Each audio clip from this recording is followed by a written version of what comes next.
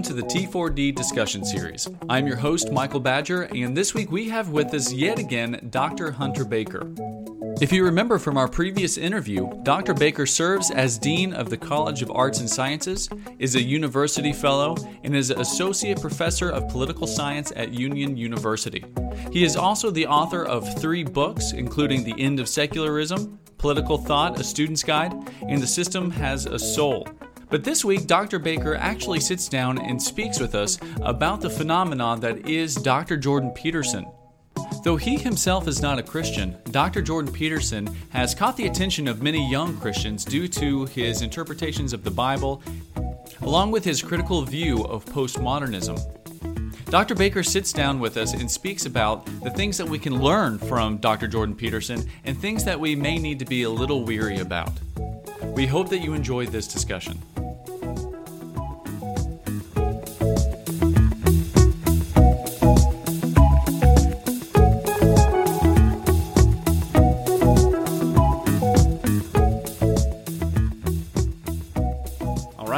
Dr. Hunter Baker, thank you so much again for joining us on this little podcast. I am so glad to be here. Awesome. Well, you said that like just a second ago that you wanted to start off with a few nerdy things. That's right. In the spirit of the Truth for Doubt podcast. Now, this is vintage nerdy, okay? I mean, so there's a famous actor, Charlton Heston. Uh-huh. Do you know who that is? Are you? I know who he is. If you asked me what he was in, I would shame my father. Oh my gosh! Okay, so Charlton Heston, he's probably most famous for doing the Ten Commandments. So playing Moses in the Ten Commandments. However, late '60s, early '70s. There is, it's not officially a trilogy, but I consider it a trilogy of sci-fi films that he did. And they are Planet of the Apes. Nice, all right. Soylent Green, and The Omega Man. Ah, okay. I've heard of The Omega Man. Which, if you are younger and you have ever seen Will Smith in I Am Legend, yep, then you have a sense of The Omega Man. Right. Right? But to me, Jordan Peterson, who I think we're talking about today, Jordan Peterson is kind of a Charlton Heston-like figure for this generation. And what I mean by that is that in this trilogy, right, and specifically in The Omega Man, Heston plays, to me, he's like the last Western man, right? Uh-huh.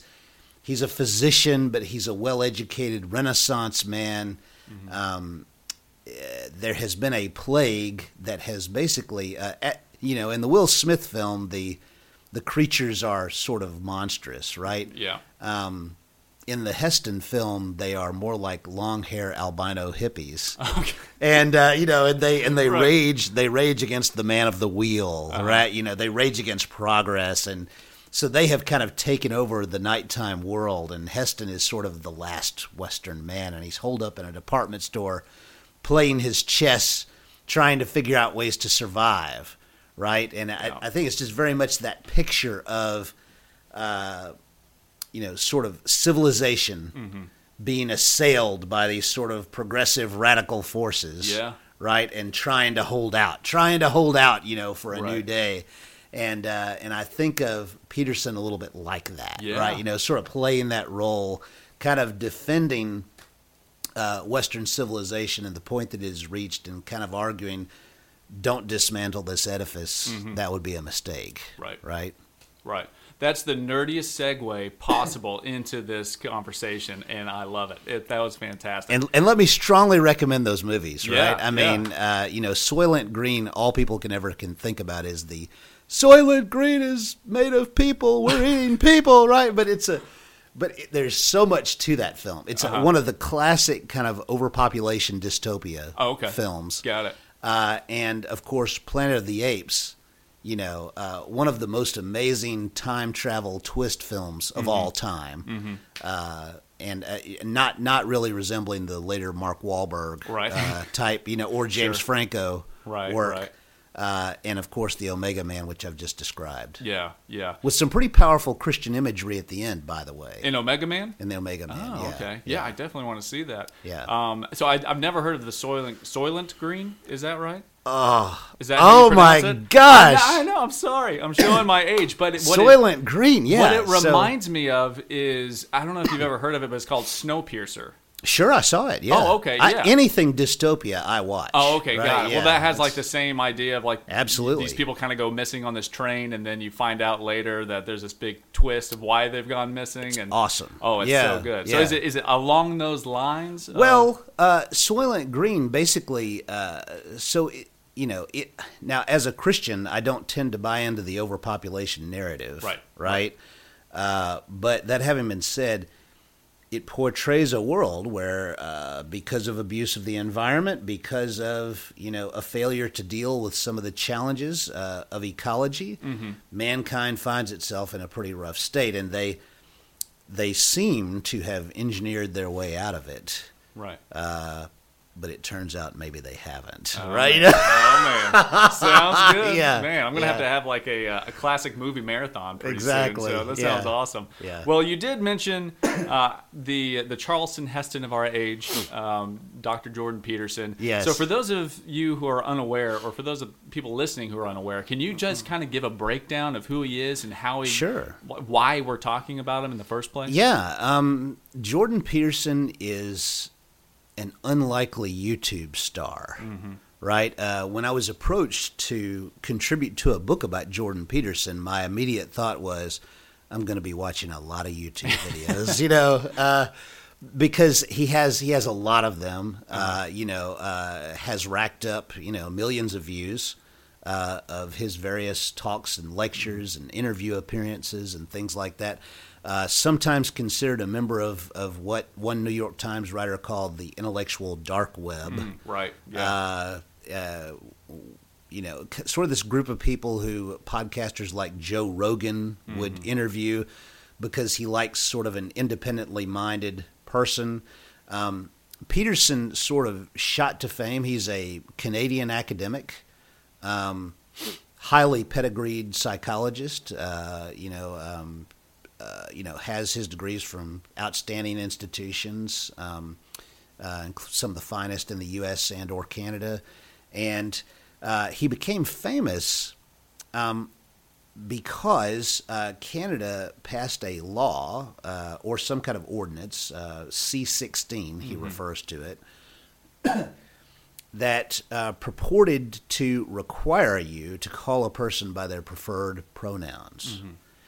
And Peterson, who is not a Christian, I think he's highly sympathetic to Christian narratives, and is and as I think we'll see in this interview, it really affects the Bible really affects his reading of things. Yeah, right. But he basically said, "I will not obey this law," right? His willingness, maybe this is the best defensive tenure I've ever seen, his willingness to sort of brook the will of the powers that be and to insist, I will not let the state dictate the borders of reality to me, right? I mean, biological reality. I will not let the state tell me what a man or a woman is, right? This is not actually determined by politics. That sort of brought him to fame, and he has...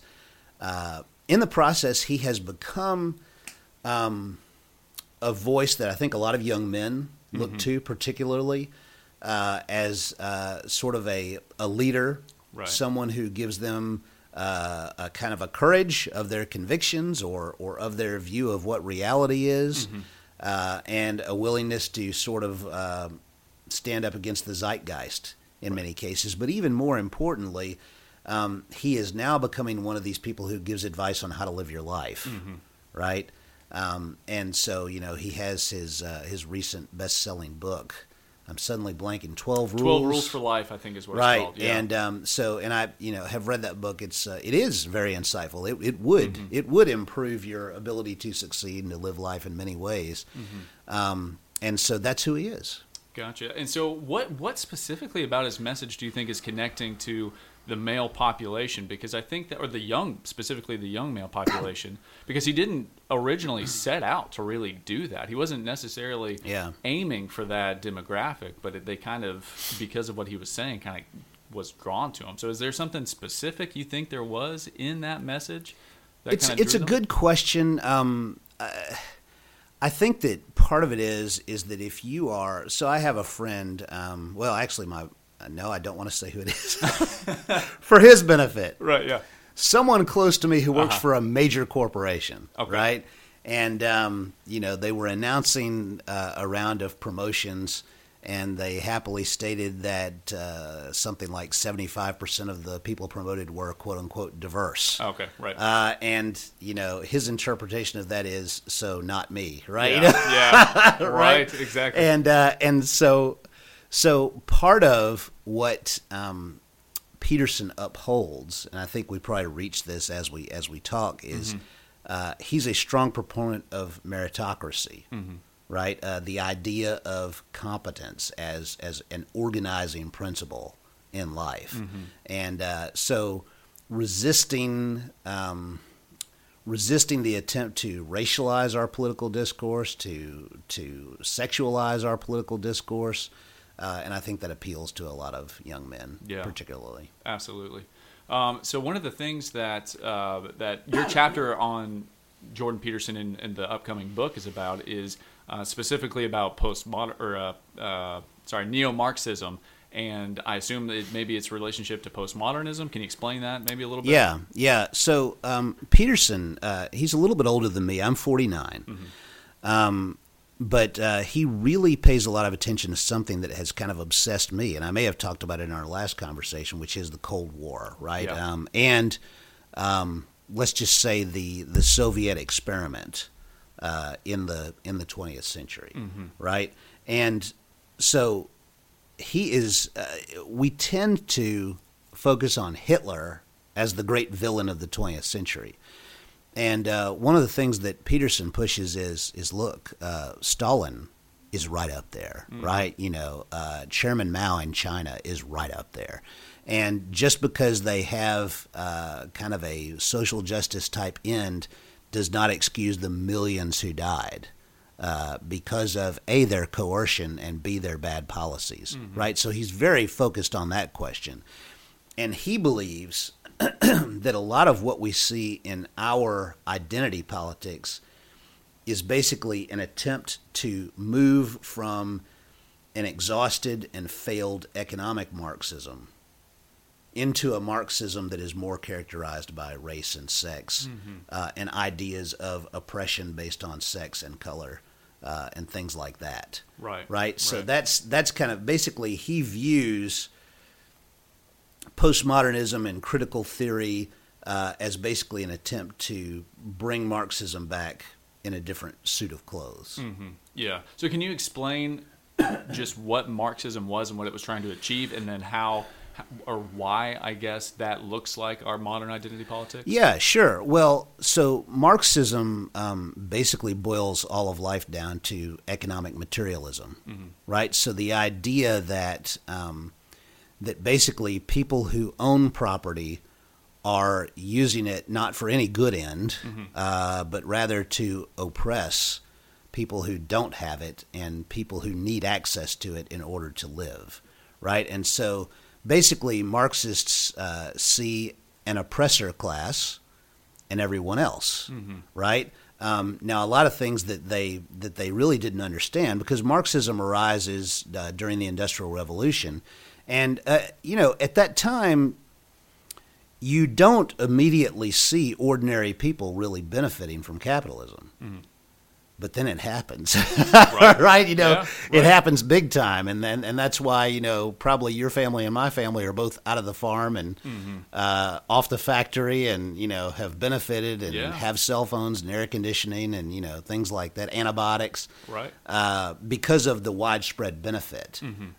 But the initial idea was that if we remove private property, put everything in the hands of the state. If we remove the idea of economic competition, then we will eventually see something like a utopia.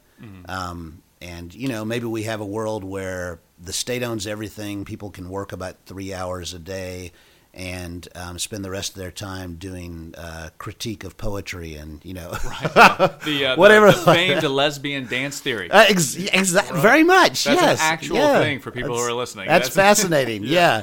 But that's the idea. Right. Right. So that's Marxism.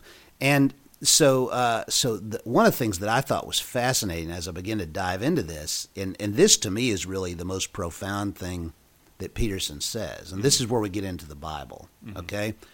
Now, this is a little bit heterodox, so you have to prepare yourself for that, okay? Right. Again, not a Christian, yeah. Okay? I am, he's not, okay? Right. All right. But so Peterson looks at the narrative in Genesis, and he says that human beings don't become human in the way we understand humans until after the fall, right? Because, and that's not crazy, okay, but after the fall is when human beings become vulnerable. Oh, right. Before the fall, they don't really need protection. They don't need clothing. They don't need shelter. You know, none of that, right? They don't have needs. Other than maybe needing God, you know, or whatever. But they're not vulnerable creatures. And so really it's after the fall that human beings become vulnerable creatures. And he spends a lot of time paying attention particularly to Cain and Abel, because Cain and Abel, he believes, are part of the generation of the first true humans, right? Because they're the first humans who are born into human suffering. Right? Yeah. And so it exists, suffering exists, and a big part of what it means to be human is to live in such a way as to meet the challenge of suffering, right? So a good human being is someone who figures out how to address the suffering in their own lives, and better yet, addresses the suffering in other people's lives as well, right? You know, that a good man, a good father, right, you know, is able to mediate the effects of suffering through his labor, right? And likewise, the wife, the children, you know, other people. I think about my grandmother, who's now 103, and I have sometimes asked her, you know, were you happier as a child, you know, or now when you have all the modern conveniences? And she says, I think I was happier as a child. And I was like, why? And she said, because I always knew what to do. I knew that my family needed me. I knew what I needed to do to help my family, and that was satisfying to me. So, you know, that's part of our trouble as modern human beings, is sometimes we don't know what to do with ourselves. Sure. Right? But so he sees suffering. This is the important part. He sees suffering as part of being human. It simply is a reality of being a fallen human being, whether he buys into the fallen nature of human beings or not. Right. He believes suffering is simply essential. Human beings will suffer. End of the story, full stop, right? Now, so that is to him sort of the biblical view of suffering, and he thinks it is correct, okay? He contrasts with that what he calls the Marxist view of suffering. And he believes that the Marxist view of suffering is, we can identify it with Cain, right? Why does Cain kill Abel? Why does he kill him? Oh, because he was jealous that God accepted, accepted right? Sacrifice. So he sees, he sees Abel's situation. He envies Abel. He is angry that Abel is accepted and he is not, right? And so this bitterness and resentment emerges, and so then he kills Abel, right? Peterson believes that Marxists incorrectly come to the conclusion that suffering is not part of human existence, but rather suffering is brought upon us by human oppressors, okay? And so the way to solve suffering is to remove the source of oppression. And thus you get the idea of revolution and whatever else. Right, and he believes that this revolution is not necessarily as noble as we often think it is, right? Which is why maybe people give Stalin or Mao a pass, or Castro or whoever. Maybe it's not as noble as we think it is, but maybe it's actually often driven by this Cain-like bitterness and resentment. Right. Right? And so for that reason, it's something to be much more wary of than we are. Sure. So how does that tie into the idea of like postmodernism and even the not the predecessors, but the kind of the beginners of postmodernism, like Jacques Foucault and Derrida and all those guys? Well, so the thing is, we'll have to kind of unpack this a little bit, right? So the first thing to say, as I've said before, is that he notes that Marxism failed, right? Russian Marxism failed. Soviet Union failed. Chinese Marxism failed. China still refers to itself as communist, but it is not meaningfully communist, right? It is basically sort of a state-sponsored capitalism, okay? The places that are still trying to be communist, like Cuba, for lack of a better word, kind of suck, right?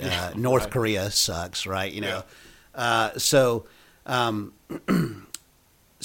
because of this failure of kind of orthodox, standard class-based Marxism, the move is to re-identify it in a different way, right? So you talked about postmodernism. Postmodernism, without getting nerdy in a bad way, which everybody would be horribly bored. And it's funny, a lot of the postmodernists can't stand Jordan Peterson because they're like, well, he's not talking about postmodernism the right way, that's because that's not what he cares about, right? Yeah. He's not trying to be technically proficient with high postmodernist theory or something like that. But so what happens with postmodernism is that you develop tremendous skepticism of any narrative of truth, right? And the reason that you become skeptical of any narrative of truth is that you believe that basically the promotion of truth is simply driven by power, right? Or money or whatever. And so by that reading, the oppressors are constantly going to be trying to sell you a bill of goods, right? That is actually self-serving. There's a wonderful movie that I love, but also Marxists love, called They Live. And we're going to get nerdy again, okay? See, I can already tell you don't even know this movie. I know the blank look on my face. Yes. No recognition whatsoever. Did you ever hear of the wrestler Roddy Piper? Oh, my goodness, no. I didn't. Please don't leave. The 80s is just a blank. The 80s is a blank. I was born in 92. Forgive me. Okay. So Roddy Piper was a wrestler who was transitioning to the big screen, okay? And made a movie. And in this movie, he discovers a box of sunglasses, and he's like he's kind of down and out in Reagan's America, construction worker who can't find a job. Okay. He finds these sunglasses, he puts them on, and suddenly he is able to discern the true nature of reality. Whoa. And what he is able to see is that many people who appear to be human are actually some sort of alien creatures, right? Right, kind of Men in Black style kind of thing. Right, but now he can see, and they are actually an oppressor class, right? Okay. And so he looks at like a magazine stand, and instead of saying things like Cosmo or people, they say things like work, consume, right? Yeah, stuff like that, right? Nature of so there's a constant, subconscious thought control going on at all times, and so it's a great movie, to watch kind of for that reason. It's a lot of fun. Yeah, fantastic. But the postmodernists believe that life is like that.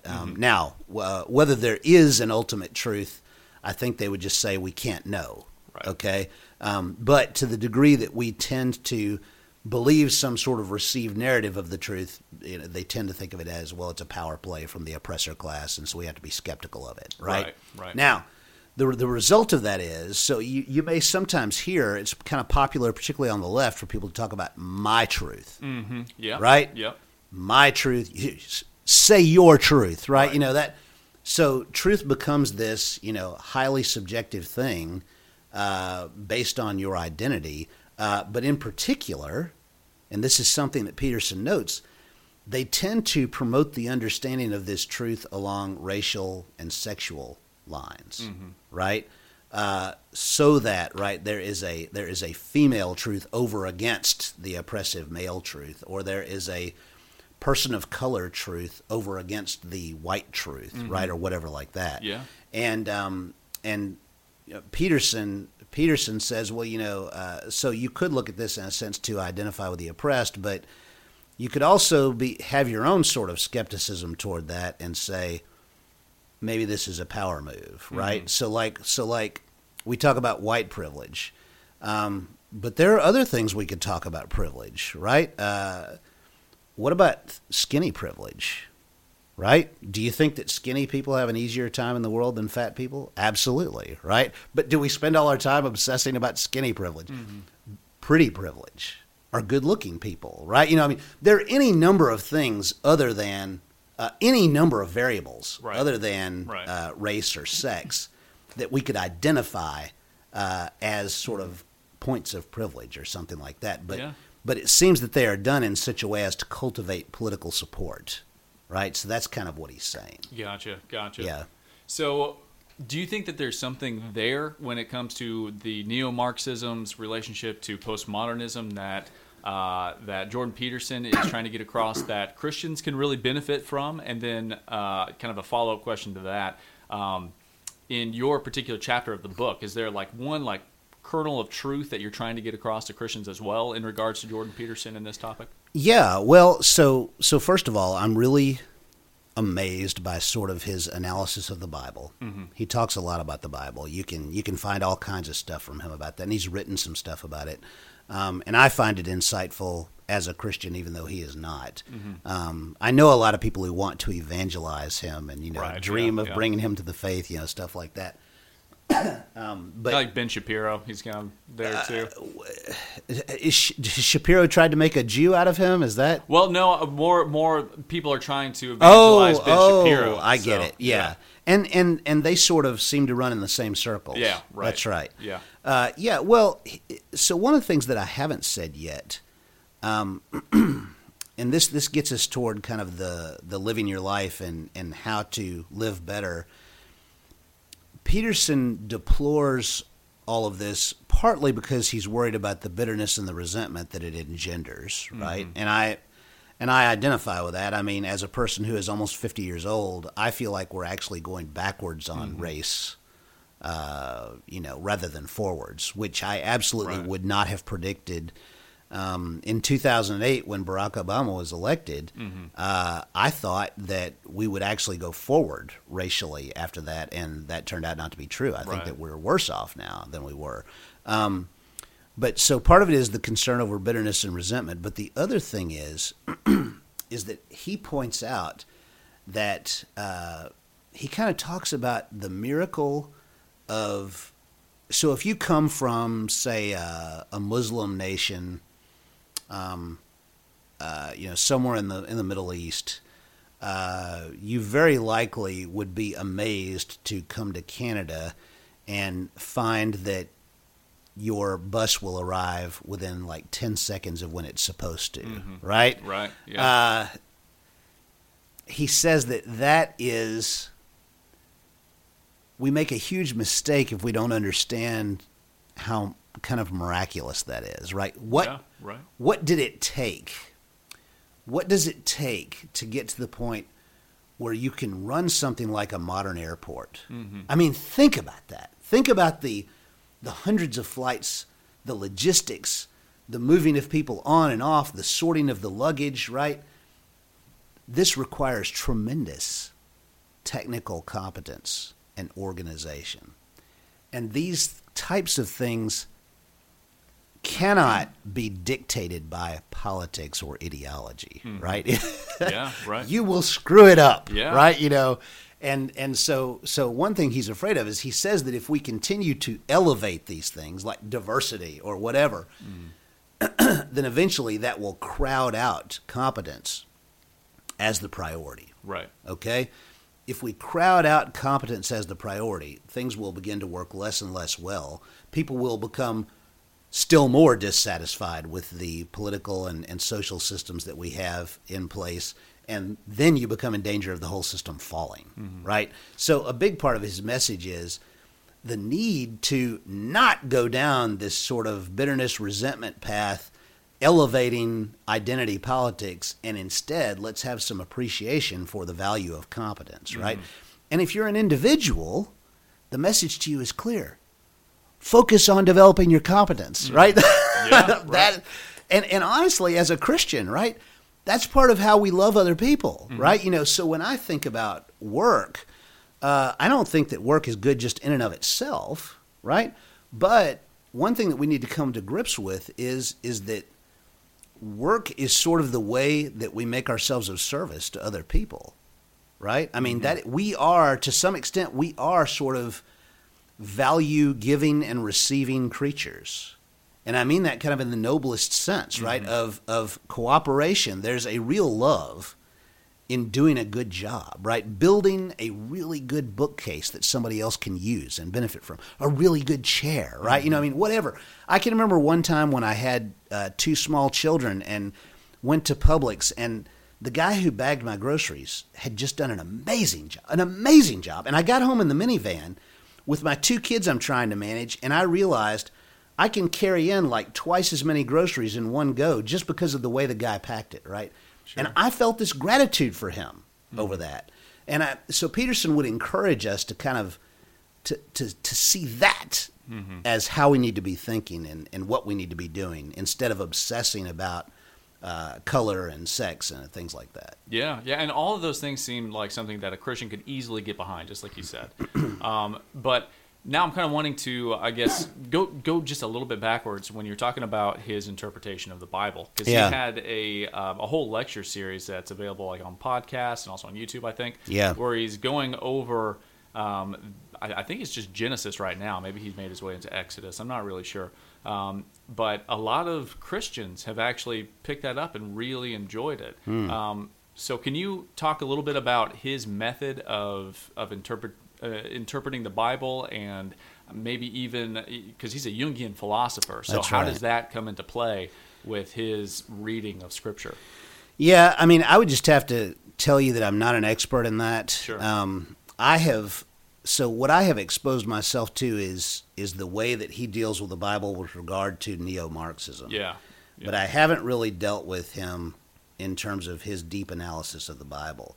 Now, I think that the reason Christians will probably like it is because he's taking it seriously. Right. Okay? Right. He's dealing with it as a serious text. Whether or not so he's clear so far that he does not embrace it for himself, right? I think that probably what he would say is that he lives in a world that is pervasively shaped by the Bible. Right. A world and a society, right? So in a sense, if you have grown up in the U.S. or Canada, even in a highly secular way, you've been shaped by the Bible in ways you don't even realize, right? Significant ways. Even at the point of sort of your basic aspirations, what you want and you think you need and things like that, the way you deal with people. And so I think that what he would say is that it's important to encounter the Bible in a serious way to see how that's impacting you. Yeah. Right? What is that? Right. What is that doing to you? So he, as a Jungian, he probably is examining kind of your, what is happening in your subconscious. Yeah. Right? Right. He is of that type who is examining you, who's going to get you on the couch and try to, have you talk through some of these things and then work it out. And that's interesting too, because that's something with the advent of the sort of psychotropic drugs has gone out of style. Yeah. So I saw a interview with him, and I can't think of his name now, but he is a humanist philosopher. And Jordan Peterson was making the argument that the experiences someone has with these psychotropic drugs could very well be a sort of religious experience. Yeah. And that's something that I've never really been exposed to before. I don't believe it, but it was a really interesting thought, and something that this humanist guy was totally against, because he was, obviously more of the atheist mindset since he's a humanist, but it was a really interesting thing for Peterson to say. And I always found it interesting, too, that Peterson, he's always careful to say that he lives as if God exists, even if he doesn't necessarily believe the type of God exists that Christians hold to. Yeah. So. Well, and he is a person of, I think that to the outside world, he looks like a hard person, an unfeeling person. But what I got from watching so much footage of him and reading so much of his stuff is that this is an extremely sensitive person. I mean that in a positive way. Right. That he experiences deep compassion for people. And so, I think that's part of it too, is that there's a tremendous amount of personal vulnerability and compassion that's present in him that actually could recommend itself to Christians. One of the quotes I remember from Schaeffer is, I think he's Francis Schaeffer, who maybe is before your time also. Oh no, I love Francis Schaeffer. All right, so you know Schaeffer. I remember watching his video series where How he Should kind of We looks Then like Live? A little bit like Leprechaun. Yeah, exactly. Love it. Well, so I think that one of the famous Schaeffer quotes is something like, "There's nothing more ugly than an orthodoxy without compassion," right? And so Peterson speaks the hard truths, but he's also filled with compassion. Yeah, absolutely. And you can see that when he's giving his interviews and he's starting to talk about the lives that he's touched through his talks and things like that. He's often brought to tears from it. That's right. And I think that's something that even pastors can learn from, because Totally. It's just this complete heartbrokenness of this generation that is just lost in this milieu of purposelessness. That's right. And that's a huge thing for Christians to actually get on board with and kind of champion. Yeah. So. He also, one thing that I admire about him, so we've talked about how sometimes his emotions are right at the surface, but the other thing is that he also can exhibit spectacular self-control. One of the first things that I ever saw, because I think I was kind of ignoring him. I was just kind of like, well, he's like for 22-year-old guys or something. I don't need to worry about it. Sure. And then I saw him interviewed by a female British journalist. You maybe have seen this clip. Kathy Newman. Yeah. And she was incredibly hostile. Yeah. Incredibly aggressive.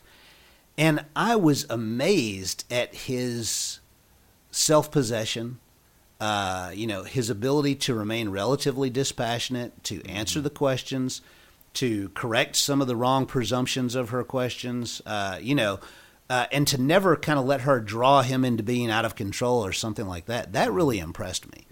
And as an academic, it made me proud because I thought he was actually putting his academic training to use. He was thinking the way an academic should think, right? So often I think that students want us to be advocates, and sometimes I'm explaining to them, I'm an academic, right? And I consider a big part of my job to try to be dispassionate. At some point, I want to do a cold analysis of things and not just be a hot feeling advocate, because then I'm not necessarily serving you well. Right. Yeah, absolutely. So I guess the one of the last questions I guess I have is where would you warn Christians about Jordan Peterson? Because we've talked a lot about the good stuff, and we talked a little bit about maybe some things you should watch out for. But is there something that you think that Christians should kind of watch out for as they're diving into Jordan Peterson? It's a really good question. It's so the big thing is to make use of the Bible as just sort of a cultural artifact. Yeah. Right? I mean, so for him, there's a sense in which the Bible is part of sort of an anthropological sort of a thing, right? So whereas for you or me, it is the ultimate reality, right? That this is kind of our window into what's at the bottom of all things, right? Not what's at the bottom of all human things, what's at the bottom of all things, period, right? True reality. That C.S. Lewis, The Great Divorce, heaven is the most real place in the cosmos. So real that you or I could not tolerate it, right? You know, the grass would pierce us as though we were ghosts, right? You know, so for him, the Bible is not that, right? And Christianity is not that. For him, it is a useful lens through which to conduct his analysis, and that's the thing to keep in mind. But certainly, I know plenty of Christians and some like really smart Christian women who have almost a dreamy attachment to him. You know, he's a sort of a intellectual poster boy who is not hostile to Christianity, and therefore they dream of converting him. Yeah, absolutely. So I guess the last question, if Jordan Peterson was right here, is there like a thing that you would want to ask him, or something that about his philosophy, about his views, or whatever that you would want to actually ask him if he was right here? Right? I'm putting you on the spot. Yeah, well, I mean, so the thing is that I agree with him about so many things, right? I think that with someone like him, I just think about my favorite part of the New Testament, which is Acts 17. Paul goes to speak at the Areopagus, right, to the men of Athens. And he has this very fundamental talk with them about, you know, he sees their statue to an unknown God. That's what Jordan Peterson's got, right? He's got the statue to the unknown God. Right. I would love to look at that passage with him and talk it through. And maybe talk about why I believe there really is a resurrected Lord, right? Why Jesus Christ is more than a symbolic figure or even a hero of history, but actually the Lord, right? To whom every knee will bow and every tongue confess. I think that's what I would talk to him about. Yeah.